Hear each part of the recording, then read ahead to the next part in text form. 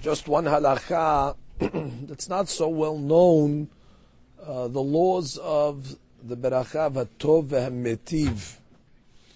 There is a beracha that the Gemara in Berachot talks about on Daf Nun Tet regarding where a person drinks wine and then they bring him another wine during the Seudah, that in certain situations, under certain conditions, he will have to make the beracha of v'tov v'hametiv.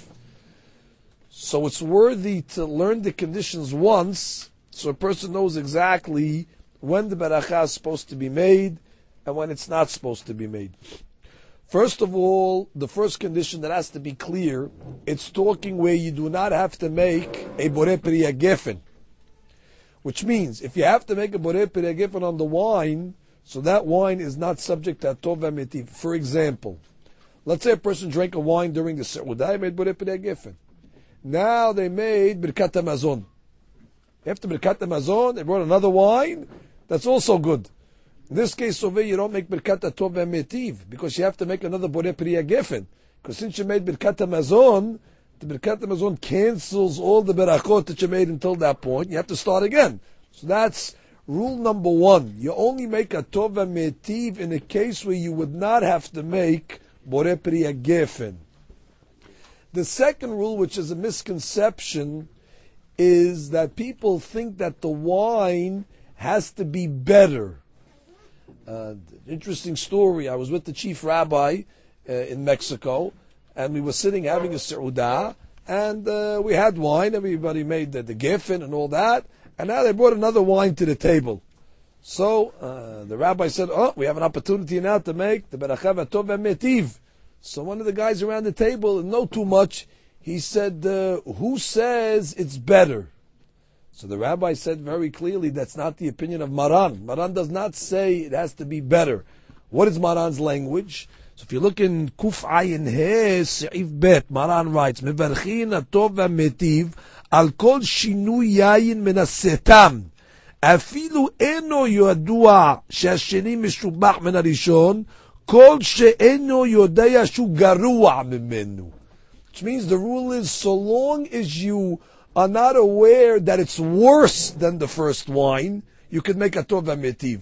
Which means, if you don't know if it's better, you can still make a tov v'hametiv. The only time you won't make a tov v'hametiv on the second wine is if you know that it's inferior.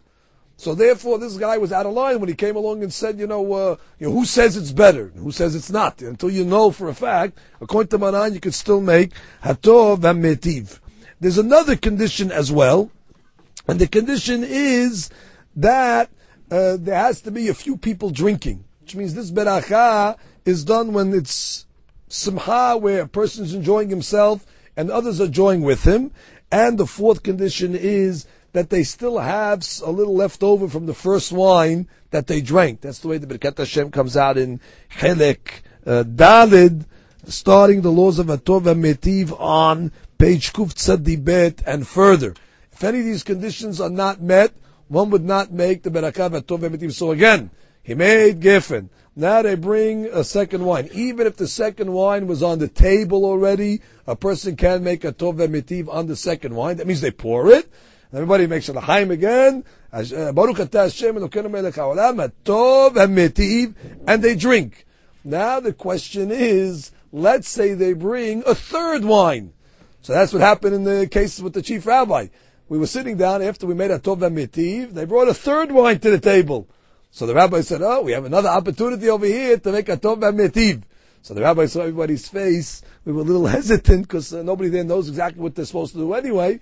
So they were a little nervous to make another Atov v'Hametiv. They were nervous already on the first Atov v'Hametiv. So the rabbi in his wit said, I see over here you're scared. He says, I'm not scared. I'll make the beracha for all of you and you'll answer amen. And he took up the third glass and he said Atov v'Hametiv and he drank from it and we answered him and we drank from it again. So you see clearly this is not something that we should take lightly. Happens many times on Leil Shabbat and things like that, where in the house we have different wines. Even if you're a guest, the halakha applies. Which is not only talking about a Baal Habayit in his house, even a guest, when the Baal Habayit brings out another bottle of wine, so long as you don't know that it's worse than the original wine that you're drinking, halakha says you must make the berakah v'tov v'hametiv first, and you can make it as many times throughout the Seudah as necessary. It should be noted that someone is saying that once you make a Tov Metiv the first time, it covers all the wines that are on the table. So therefore, to cover ourselves, it's better in that case when you're making a Tov Metiv, take all the wines off the table. So therefore, when they bring another wine out, you can make the beracha again. But if it was on the table, that wine, the third wine I'm talking about, when you said a Tov Metiv, so since there are opinions, Kaf Haim brings it down as well, that say you're covered, so therefore, one should not make a beracha in that case. So the Eitzah is, bring out the wines gradually. Don't put everything on the table, so you won't have to put yourself in that debacle. So again, halakha l'maaseh, one should practice, if he's drinking more than one wine and it's not known to be inferior to the first wine, and two or more people are drinking together, and you made gefen already on the first one should make a tov metiv.